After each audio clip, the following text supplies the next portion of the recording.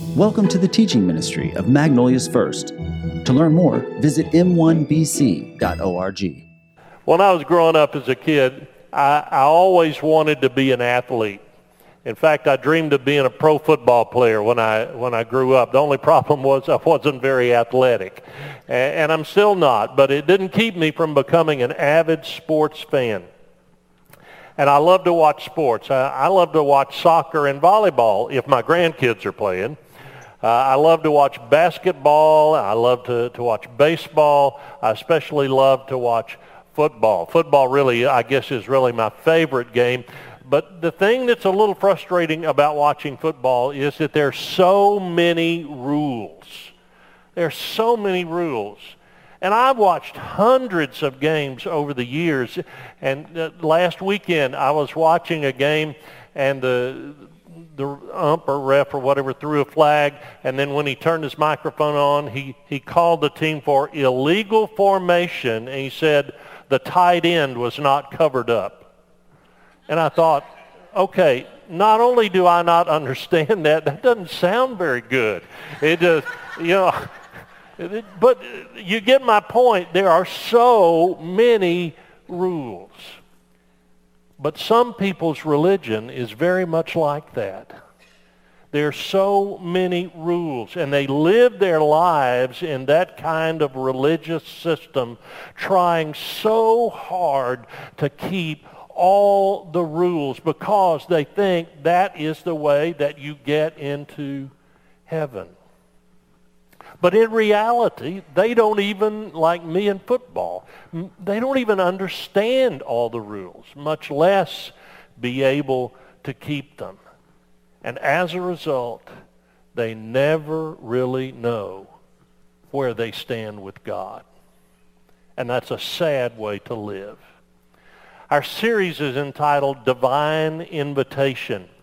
And it's the story of Jesus based upon the memories of the Apostle Peter, who was an eyewitness to Jesus' ministry on earth, including his crucifixion, including his resurrection, and his time following the resurrection before he ascended back into heaven. And the Apostle Peter had all of these eyewitness memories, and they were recorded then by his friend and missionary partner, John Mark, as he sat down with Peter when he was in that prison in Rome not long before he would be executed for his faith. And then John Mark compiled all of those memories, all of those stories, and he wrote them down, and they have come through the generations and the centuries by the guidance and the plan of the Holy Spirit into our New Testament, and we know that group of stories as the Gospel of Mark. And the Gospel of Mark has some powerful spiritual themes in it, but we're drilling down on one theme in particular, and it's the theme of the kingdom of God. And in week one, our big idea was this, and it really is kind of the big idea for the entire series. The kingdom of God has come, and you are invited to be a part of it. The kingdom of God. Jesus invited those in his ministry and us today to be a part of something new, something different, something exciting, something that transforms lives and eternities.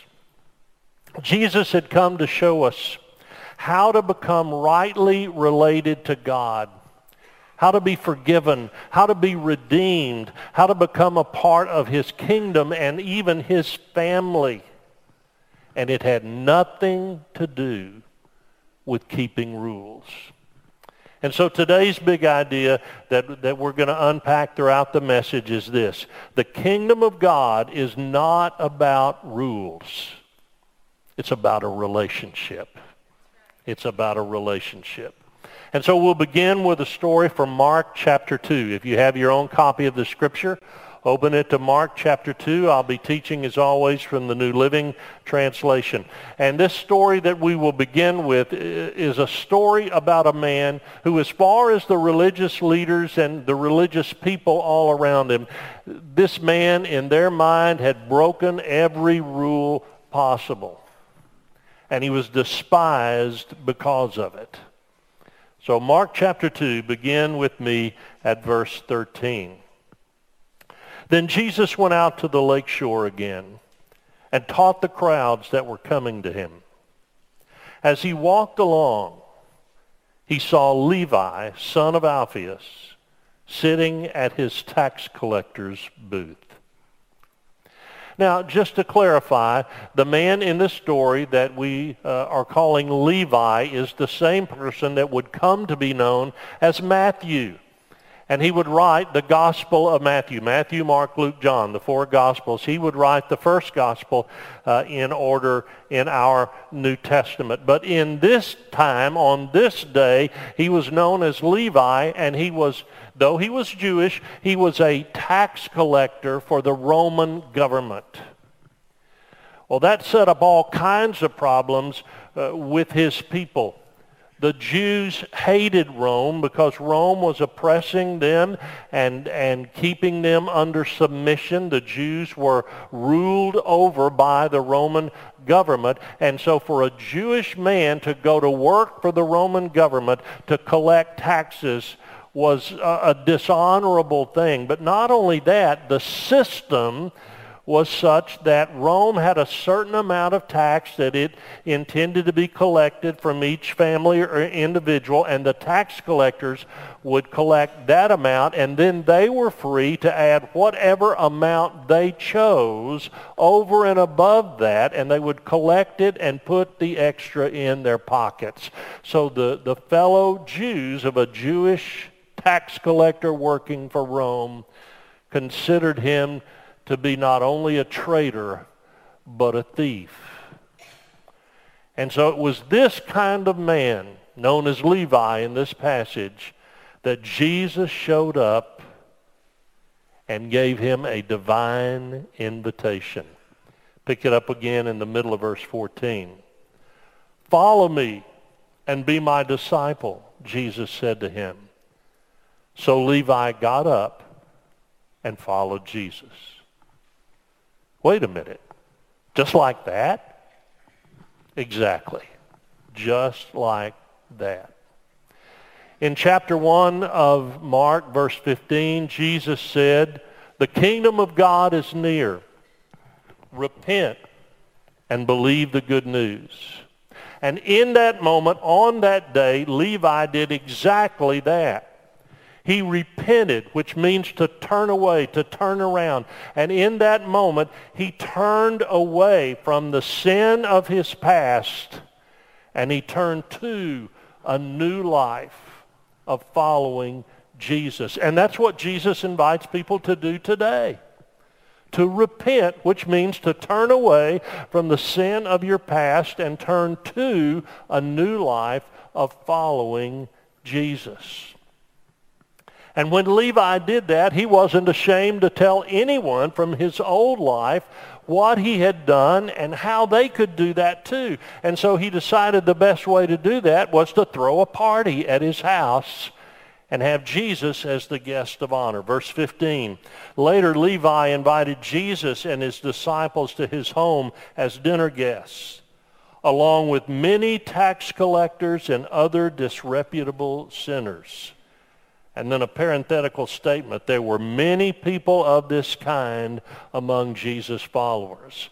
What does that mean? That means there were a lot of people repenting of their sin and turning to follow Jesus, which should be exactly the kind of thing you would celebrate, just as we celebrated this morning the story of those who had turned from their old life and turned to a new life of following Jesus. But not everybody celebrated. And by the way, this was a small community. And not unlike small town USA. Have you ever lived in a small town? Yeah, Magnolia's not a small town anymore. I mean a small town. And if you have, you know everybody knows everything. And if they don't really know, they make something up. And that's the kind of setting that Levi lived in. And so everybody knew that at Levi's house was Jesus and his disciples and all of these disreputable sinners, as that translation says. Well, the Pharisees, the religious leaders, the higher ups in the religious order of their day, they were stalking Jesus.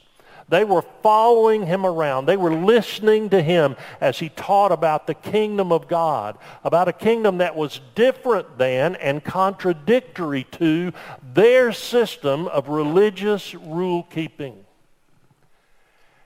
And justifiably so, they felt threatened, because this new kingdom that Jesus talked about would completely dismantle their system, their rule-keeping, regimented religious system. It would dismantle it, and they would no longer have this system to scam and control the people. And so pick it up with verse 16. When the teachers of the religious law, who were Pharisees, saw him eating with tax collectors and other sinners, they asked his disciples, "Why does he eat with such scum?" Now, literally in the Greek, that last word means tax collectors and sinners. But the translators of the New Living understood that Western 21st century people don't really understand the kind of stigma that went along with being a tax collector or some other kind of disrespected people. And so they tried to come up with a word that communicated what the Pharisees were really saying about these people, and they came up with the word scum, because that's how the Pharisees viewed these sinners that needed God's grace. And in their self-righteousness and arrogance, the Pharisees could quickly see somebody else's sin, but they were blind to their own. They didn't understand or care that Jesus came to save sinners just like those people and just like us. He came to save sinners, to invite them to become part of the kingdom of God. And so Jesus, in his own brilliant way of communicating, let them know what it was about. Verse 17, when Jesus heard this, that is the Pharisees' condemnation of the people he was having dinner with as scum, when Jesus heard this, he told them, the Pharisees, healthy people don't need a doctor. Sick people do. I have come to call not those who think they are righteous, but those who know they are sinners. And by the way, that is a vital part of a faith journey. That is a vital part of everyone's faith journey. The first step to being forgiven of your sin is to realize and admit that you're a sinner. There are some people who look around at others and think, well, I'm better than they are, so I'm okay. Those kind of people are far from God until they come to the place of realizing and admitting they're a sinner, that we're all sinners.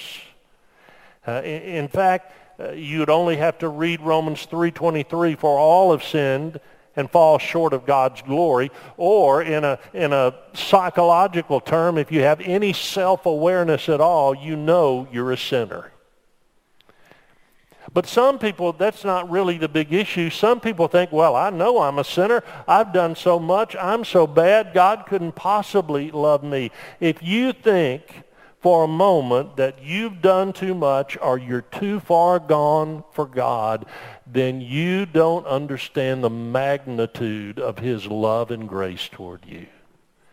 The magnitude of God's great love for you. And not to entrap you into a religious system. God does not want to conform you to religious rules.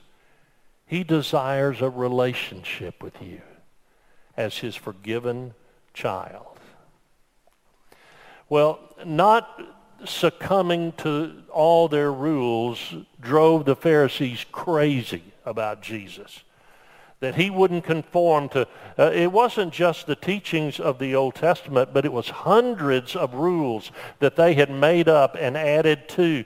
And so they found time after time after time ways to criticize Jesus for not keeping their rules. In chapter 2, verses 18 through 22, they were on Jesus' case because he didn't fast when they thought he ought to fast. That was a part of their system, that they would fast and not to keep it secret like is taught in the New Testament, but they made a big show of what they were doing so that everybody would give them attention. And Jesus and his disciples didn't fast, and so they were criticizing him. And here's how Jesus replied to their criticism, verse 19 of Mark 2.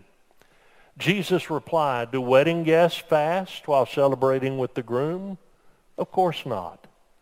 They can't fast while the groom is with them. But someday the groom will be taken away from them, and then they will fast." And they didn't understand that. They didn't really want to understand that. So they looked for something else to criticize Jesus for. And so one day, Jesus and his disciples on the Sabbath were walking through a grain field. And they were hungry. And so they just would stop, and this was the custom of the day that was perfectly acceptable, to break off a few heads of the grain stalk and to eat the grain. It was just a common courtesy for those who owned such fields. And Jesus and his disciples were doing that. The Pharisees saw it and they said, "Wait a minute, you're working on the Sabbath, you're harvesting." And so they were criticizing Jesus for working on the Sabbath. They had all these rules about what you couldn't do on the Sabbath. And so here's how Jesus responded to that ridiculous criticism. Verse 27. Jesus said to them, "The Sabbath was made to meet the needs of people, not people to meet the requirements of the Sabbath." And then he made a statement that if you understand the power of it, it absolutely blew them away. Verse 28, he said, "So the Son of Man," let me stop right there. That was Jesus' favorite term or descriptive name for himself, the Son of Man. It was a clear messianic term from the Old Testament. So in that self-declaration of calling himself the Son of Man, Jesus was declaring himself to be divine, and they understood that. So the Son of Man is Lord even over the Sabbath. And that just let all of the air out of their rule-keeping about the Sabbath. He proclaimed his lordship over the Sabbath. But they persisted in saying, no, there are things you must not do on the Sabbath. So the next thing Jesus did that they took issue with was he healed somebody. He encountered a man that had, I think the King James calls it, a withered hand.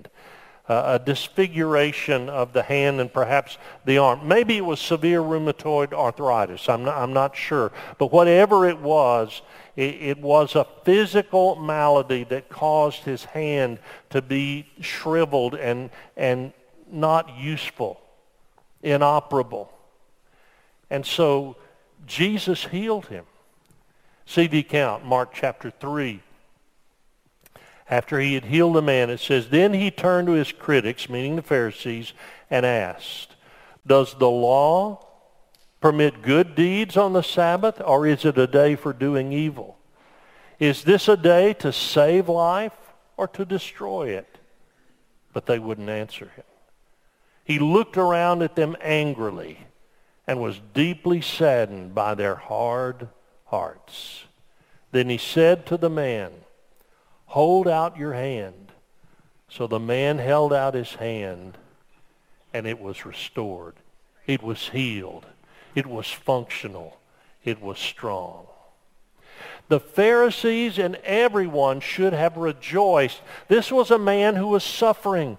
This was a man who had a hand that he could not use, and unless God intervened, he would not be able to use it for the rest of his life. Now suddenly it was whole and operable, and he could do things he had not done perhaps ever before. They should have celebrated, but they didn't. Verse 6. At once the Pharisees went away and met with the supporters of Herod to plot how to kill Jesus. What a sad commentary on their religion. The Pharisees practiced what I want to call a gotcha religion, in that they went around looking for people breaking their rules. They wanted to catch sinners breaking their rules, because the more they could gotcha, the more control they had over people. And to them, it was not true faith. It was a religious scam. That's not what the kingdom of God is about. Jesus invites us into a relationship in which we love him deeply and we trust and follow him willingly. Not because we're afraid of being punished for somehow stepping outside the rules, but because we love him and we trust him and we believe that our best is always his heart.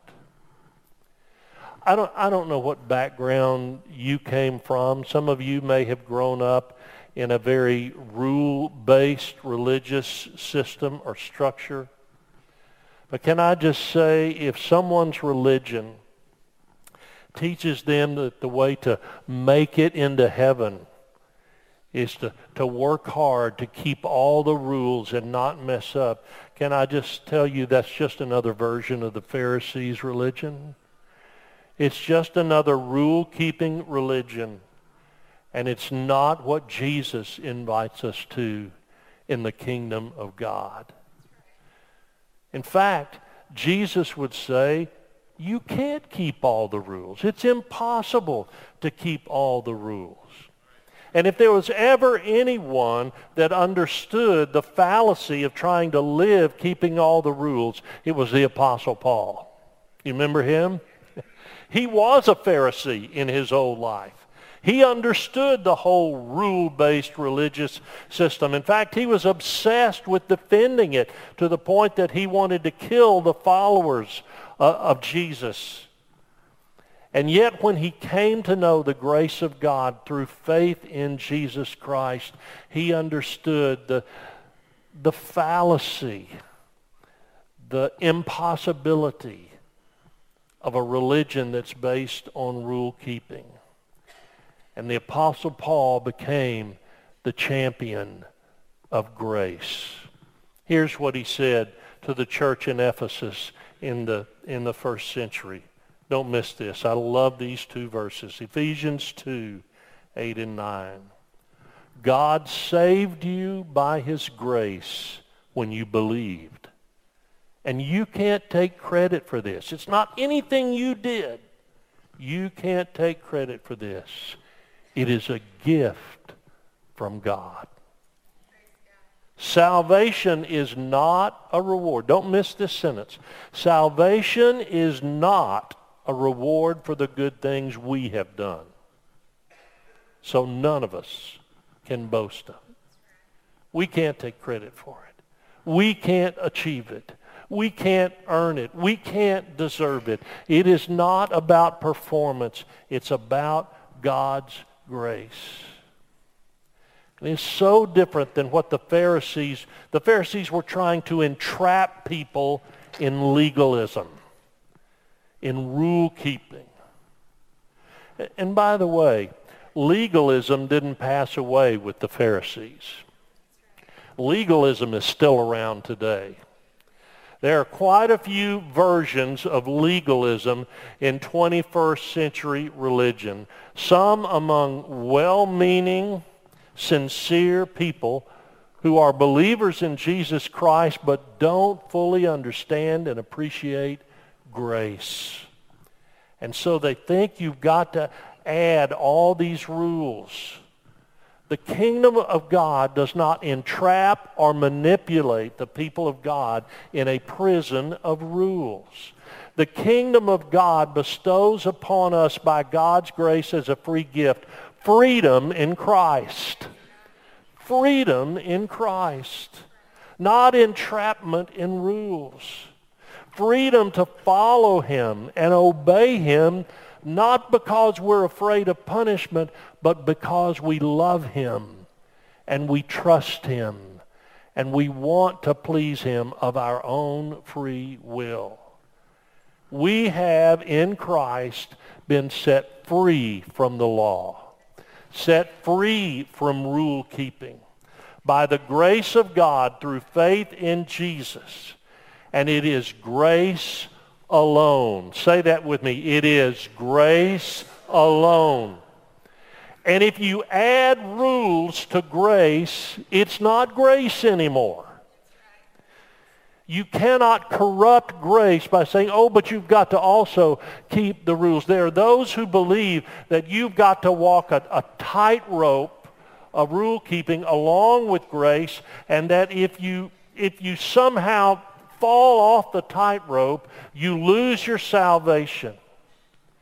And so many people sincerely believe this, and I want to say, my dear brother or sister, how would you know if you've lost it? How would you know what you need to do to get it back? And how would you know how many times you can fall off the tightrope before you can't get back on anymore? And you see how illogical that is. You can't add works to grace. It's all grace through faith. And there will always be those who will try to add the law, rules, to grace. And in the first century, this became a crisis in the church at Galatia.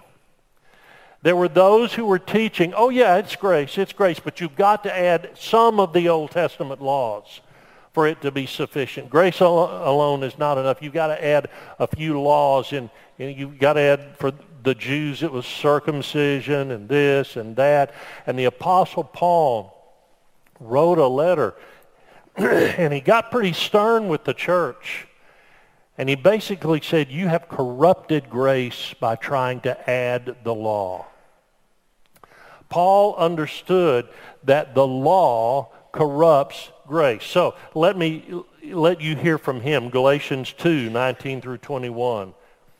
And he speaks from his own experience, verse 19. For when I tried to keep the law, it condemned me. So I died to the law. I stopped trying to meet all its requirements so that I might live for God. Now look at what he says, verse 20. My old self has been crucified with Christ.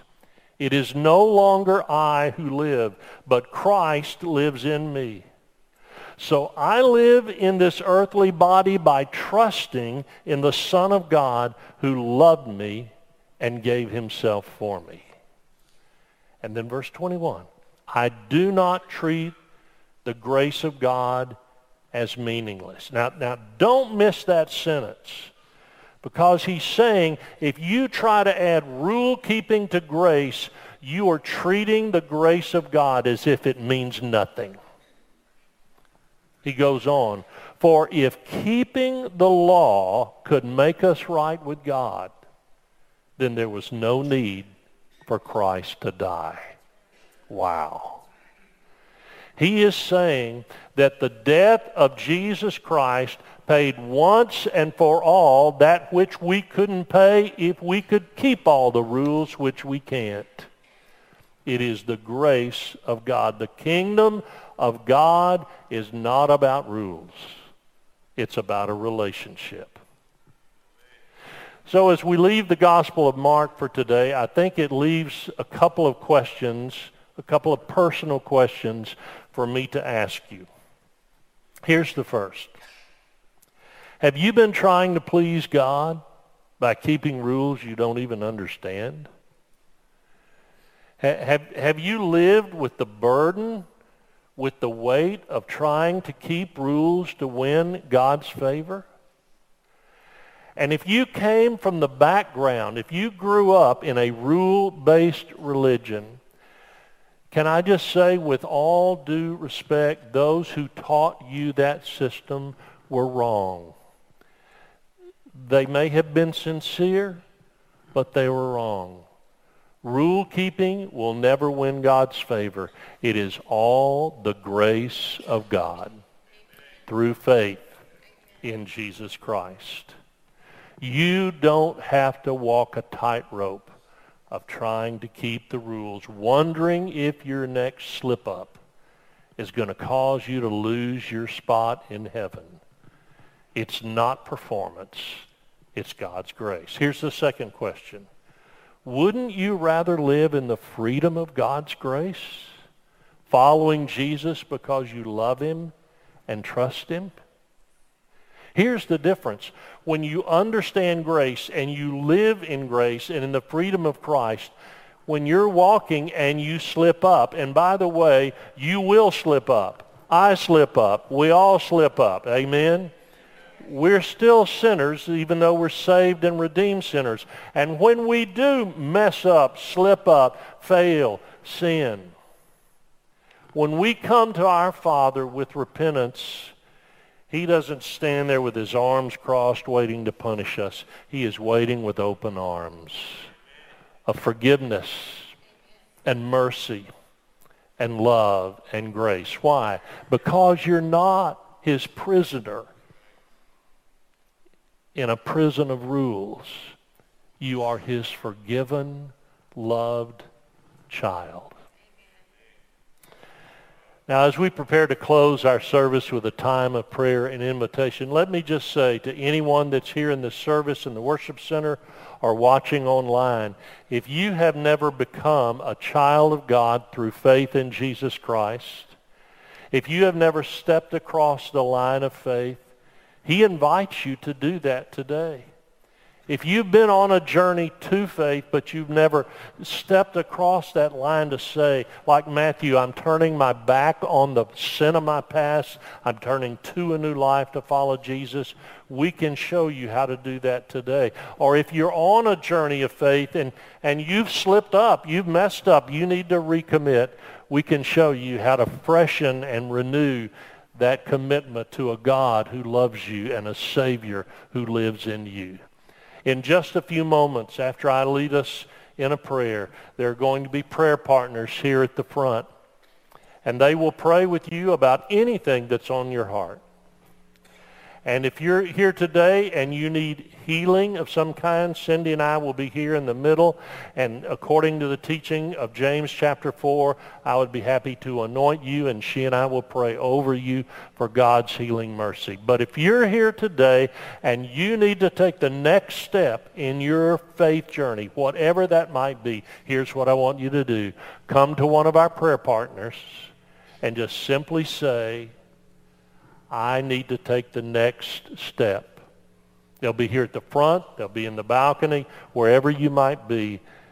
And if you're online, you can text Pastor Jeff in the comments section, or our text number, 281-343-3033, and we'd be glad to respond. Let's pray that in these next few moments, God will move. And if you have a need for prayer, then we invite you to come. Would you stand with me?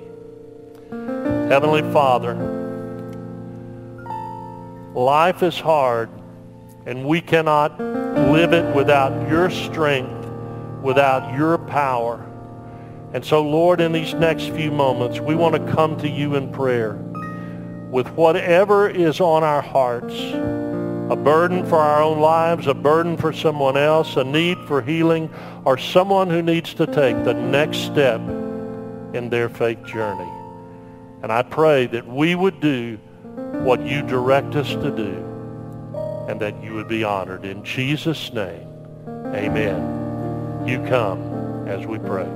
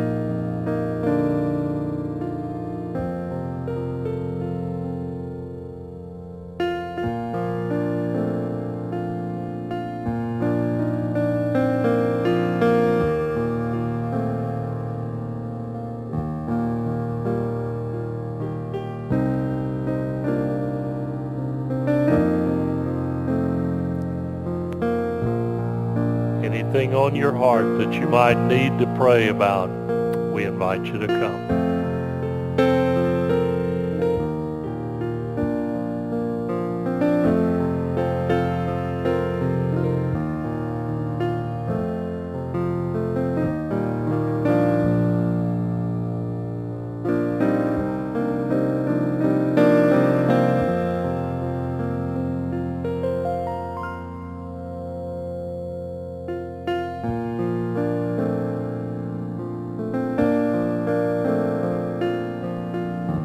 Heavenly Father, we thank you for your grace today.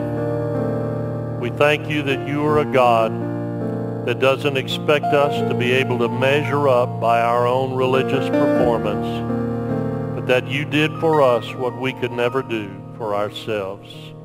That the cross of Jesus is that final payment for the sins of the world and for each one of us. Thank you for God's people as they've come to worship and praise you today. We pray these things in Jesus' name. Amen. Thank you, everybody. Have a wonderful Sunday.